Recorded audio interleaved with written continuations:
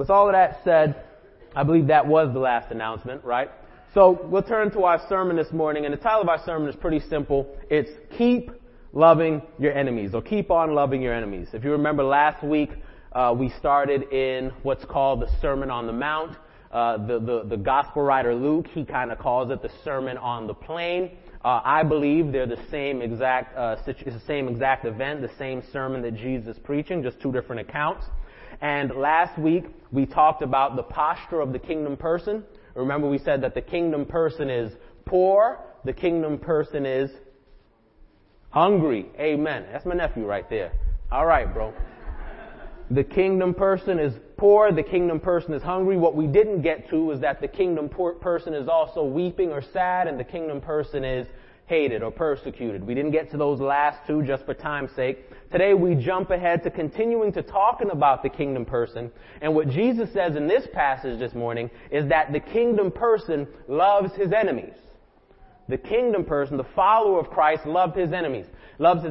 Now, we started last Sunday by speaking about the definition of the kingdom. All right? Pop quiz. What is the kingdom? Anybody want to shout it out? Amen. The rule and reign of God. And so we are kingdom people whenever good job. Gold star, Jesse. The rule and reign of God. And so wherever the rule and reign of God exists, that's where the kingdom of heaven exists.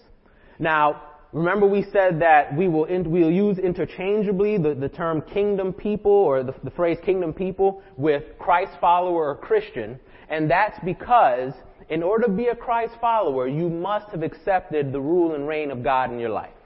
Right? You can't have one without the other. The kingdom person, the Christian, the Christ follower is submitting to the rule and reign of God in their life. And so we'll use those words interchangeably again today. And the title is Keep on Loving Your Enemies. And what I want us to walk away from, if we don't get anything else, is this big idea, this main idea, is that kingdom people love their enemies. Very simple. Kingdom people love their enemies. And we're going to talk a whole lot more about that. We'll be coming from Luke chapter 6, verse 27 through 38. And we'll read this, and then I'll pray for us, and then we'll jump in the sermon. And so Luke chapter 6, verses 27 through 38. And this is Jesus speaking. But to you who are listening, I say, love your enemies. Do good to those who hate you. Bless those who curse you. Pray for those who mistreat you. If someone slaps you on one cheek, turn to them the other also. If someone takes your coat, do not withhold your shirt from them. Give to everyone who asks you, and if anyone takes what belongs to you, do not demand it back. Do to others as you would have them do to you. If you love those who hate you, what credit is that to you? Even sinners love those who love them. And if you do good to those who are good to you, what credit is that to you? Even sinners do that. And if you lend to those from whom you expect repayment, what credit is that to you? Even sinners lend to sinners expecting to be repaid in full. But love your enemies. Do good to them and lend to them without expecting to get anything back. Then your reward will be great, and you will be children of the Most High, because He is kind to the ungrateful and the wicked. Be merciful, just as your Father is merciful. Do not judge, and you will not be judged. Do not condemn, and you will not be condemned. Forgive, and you will be forgiven. Give, and it will be given to you. A good measure, pressed down, shaken together, and running over will be poured into your lap. For with the measure you use, it will be measured to you. And this is the word of the Lord. Please pray with me, friends. Father, I thank you again for all your kindness and mercy. Lord, I thank you for this new day. I thank you that we are able to come together and worship through song, sing praises to your name. I thank you, Lord, that as we were pouring ourselves to you, you were pleased to pour yourselves into us and among us afresh. Lord, I just thank you for being present, for loving us, for being so deeply concerned with our concerns, being so deeply concerned with every person here, considering all that you oversee. you're with us. Lord, I pray that today you would grant us soft hearts to receive with humility and clarity exactly what you want us to through your word. And that, Lord, your word would accomplish in every heart and mind here exactly what you sent it forth to accomplish. That indeed it would not return void, as you promised in your word. Grant me clarity of speech. Grant me conviction in preaching. And of course, add to your word your effectual power once again to do all that you set it to do. Lord, I pray that today we would be so overwhelmed with your mercy and forgiveness of us that we would be able to find it in ourselves to forgive others and to love even our enemies. Lord, I give you the glory and the honor because indeed you are worthy of all praise, all glory, all honor. Thank you for hearing us. In Jesus' name, amen and amen. Amen, son. So, I remember several years ago, at the church that I'd become a Christian at, there was a small, very old woman.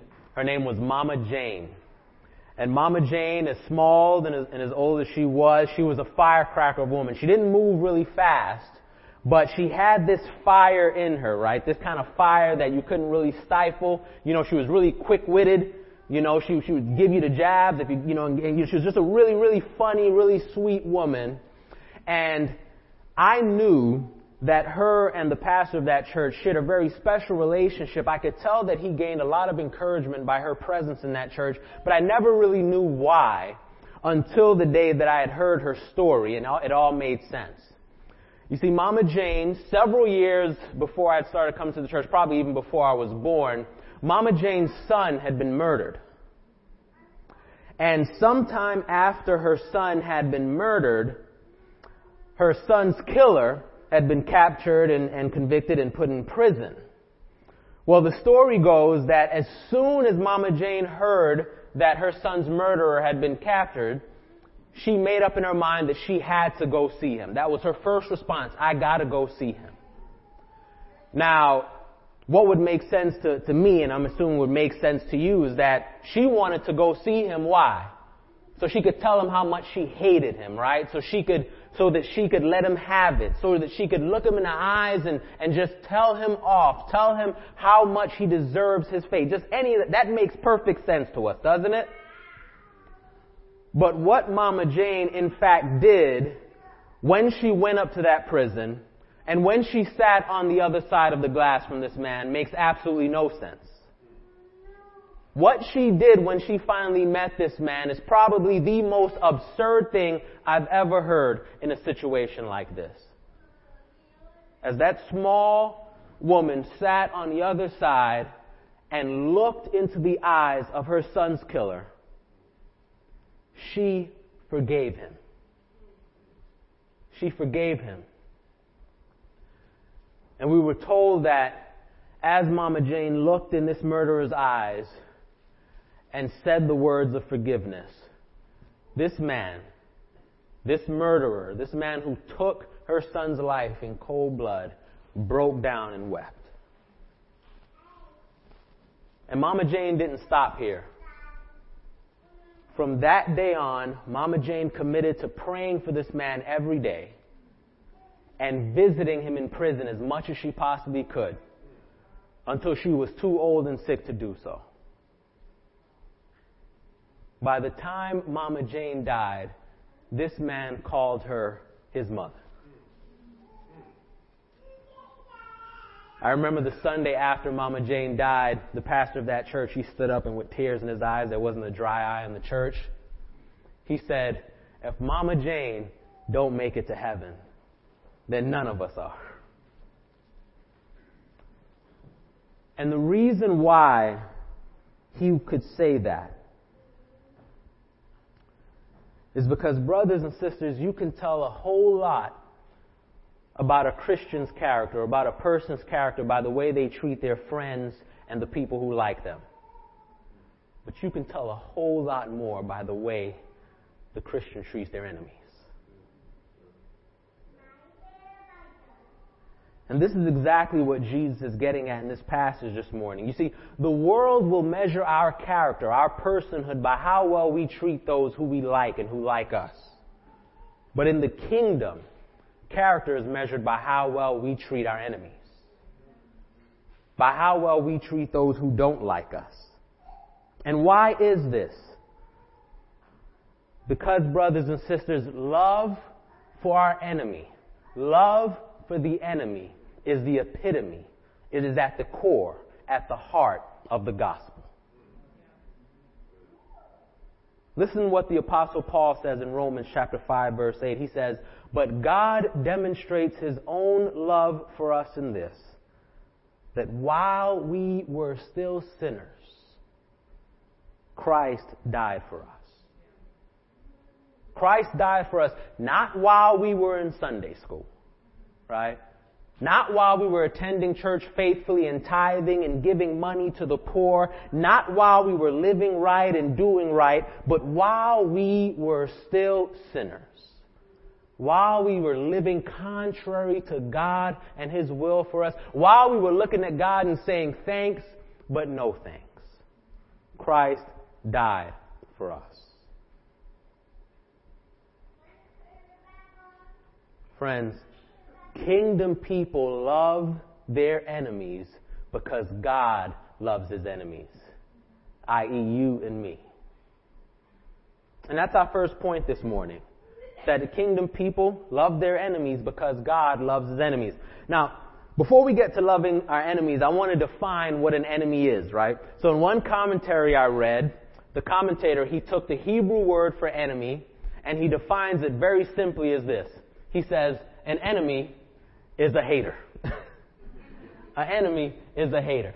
Very simple. You go to that slide with the definition. An enemy is a hater. Brother and sister, look at your neighbor and say, stop hating. Stop hating. An enemy is anybody who is hating you at the moment. Anybody who can't stand you, anybody who just doesn't like you, that is what an enemy is. But there are a couple of caveats here, right? And the first caveat is this, right? An enemy, according to what Jesus is saying here, we're not talking about wartime enemies, we're talking about in community in the kingdom. An enemy, according to what Jesus says here, is someone who doesn't like you or hates you without just cause, without good reason, okay?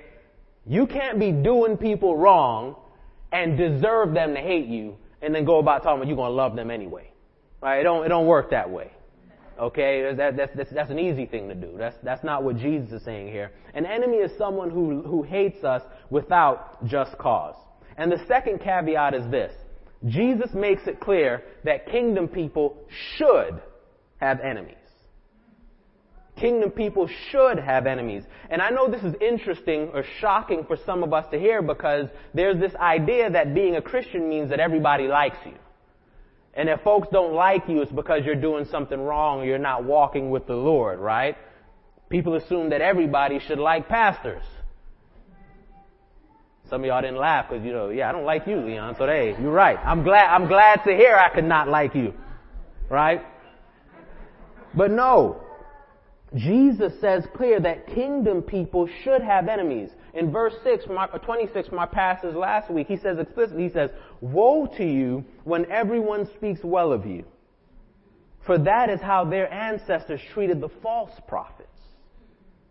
According to Jesus, brothers and sisters, having people dislike us without just cause is a greater indication of our good standing in the kingdom than having people like us. Let me tell you something. There were a lot of people who didn't like Jesus, and Jesus never did anything wrong. Okay? So we should assume that they're not going to like us all that much either.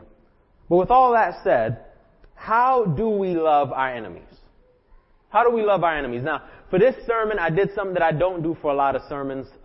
I decided to sit down and just run through the whole Greek, the whole original language, and just go word by word. And the reason I did that is because I think that the Sermon on the Mount is one of those passages that's just pivotal for the Christian. And so I wanted to make sure that I was able to pull out as much of the nuance, the kind of subtle meanings from each word. And so the first sentence, the first verse in this passage says, love your enemies, do good to those who hate you.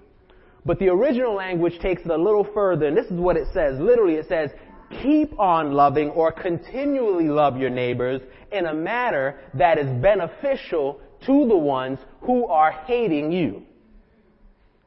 Jesus is literally saying the way you love your enemies is that you find the ones who are hating you and you seek to be a benefit to them.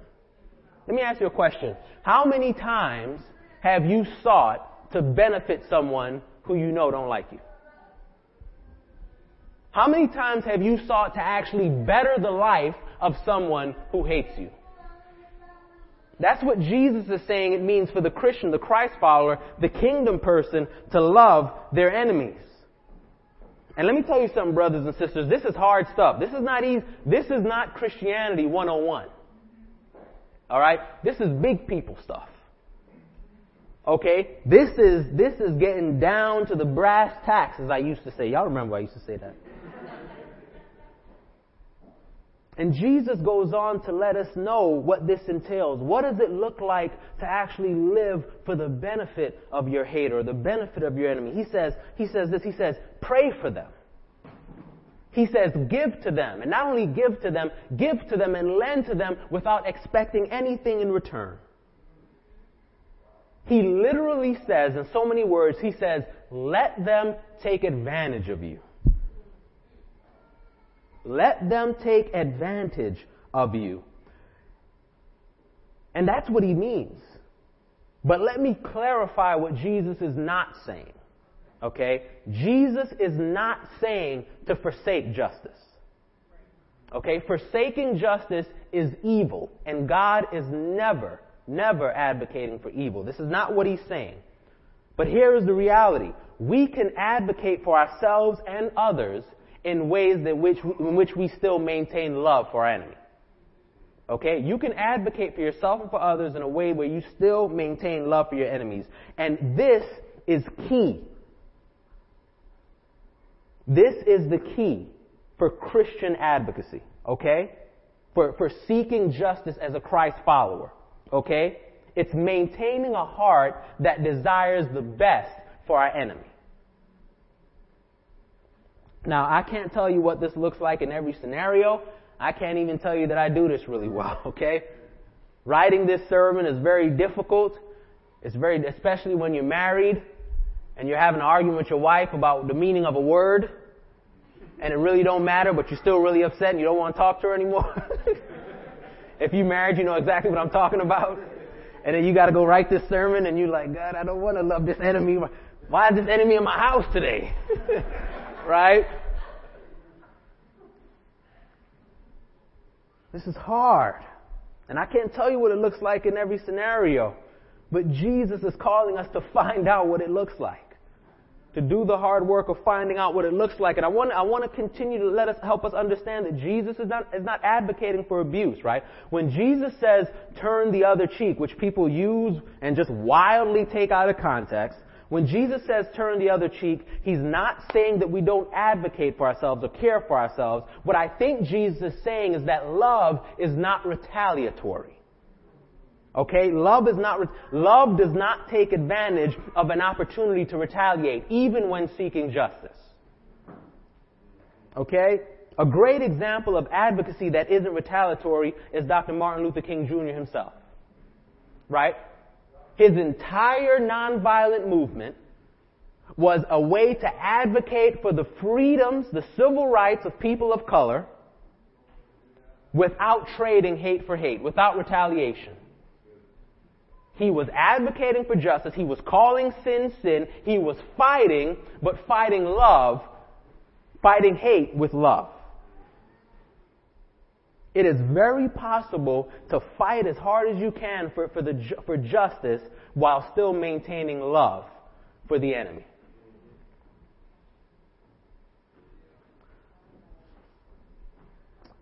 You know, looking back at the example of Mama Jane, I don't think that at any point Mama Jane felt like her son's murderer should get out of jail or that it was wrong for him to be in prison. I don't think that was ever her mindset.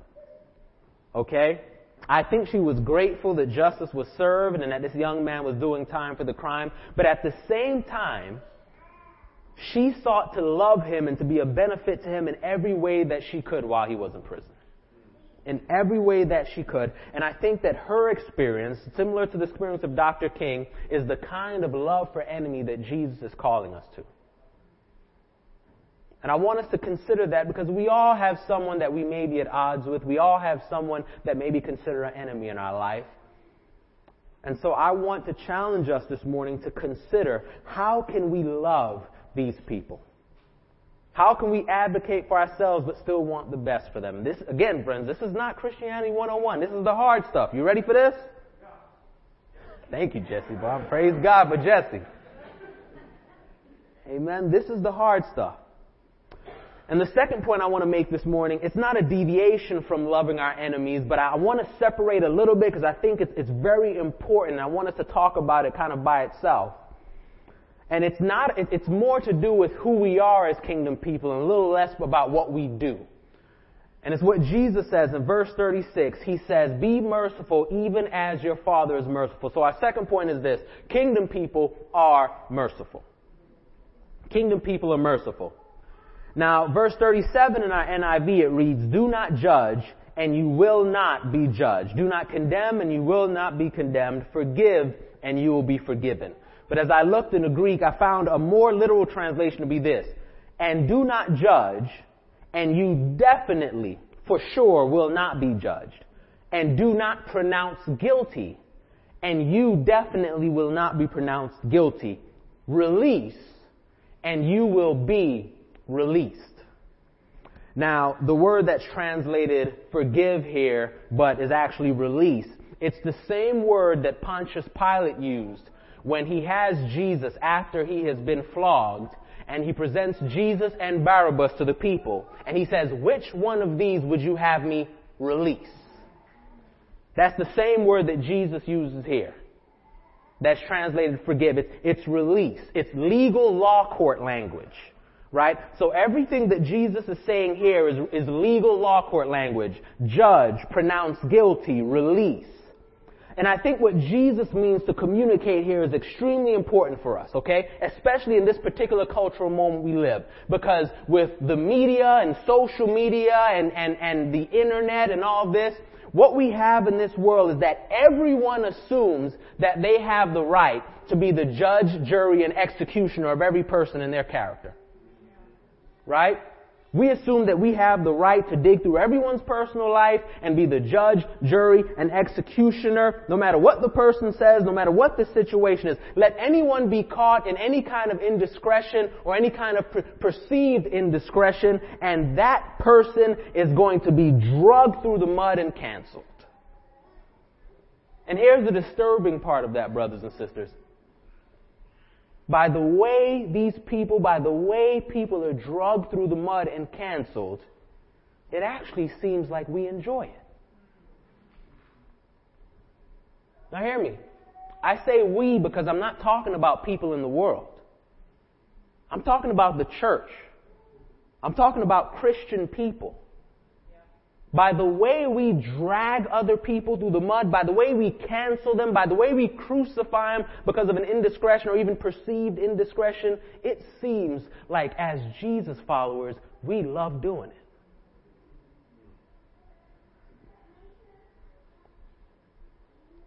But what Jesus is telling us here is that this is not the way of mercy. And this is not in keeping with the character of our God, who himself is incredibly merciful. What Jesus is telling us here, brothers and sisters, is that when the merciful has an opportunity to judge, they choose not to. When the merciful has an opportunity to pronounce guilty, they choose not to. But when the merciful is presented with the opportunity to release, they grant freedom. They release. The merciful will release someone from their shame. The merciful will release someone from the prisons of the courts of public opinion. The merciful will grant freedom when they have an opportunity to bound someone because of their wrongdoing.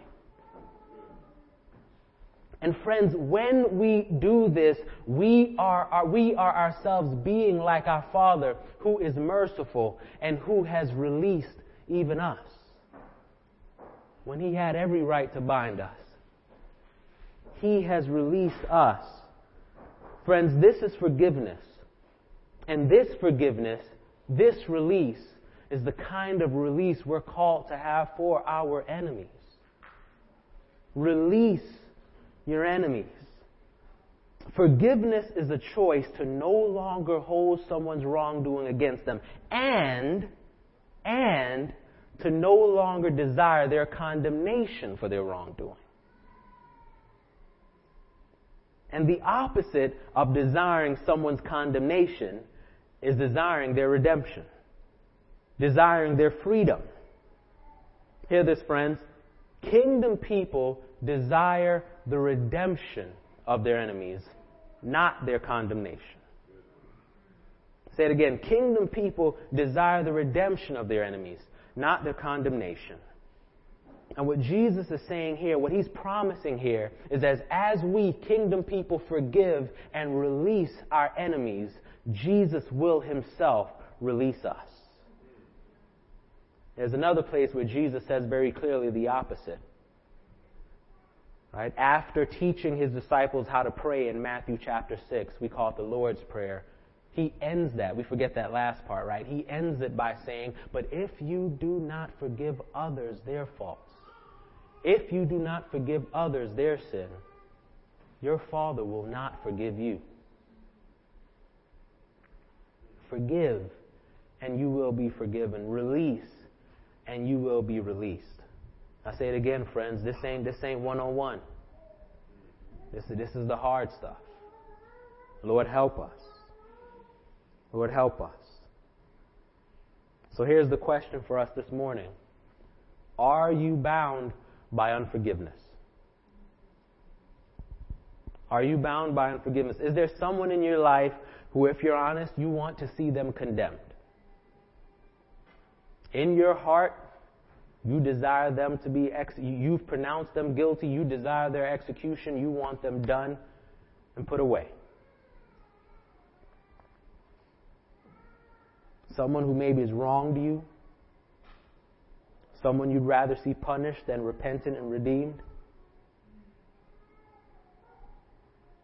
Friends, listen, our God is merciful and He's always seeking to forgive.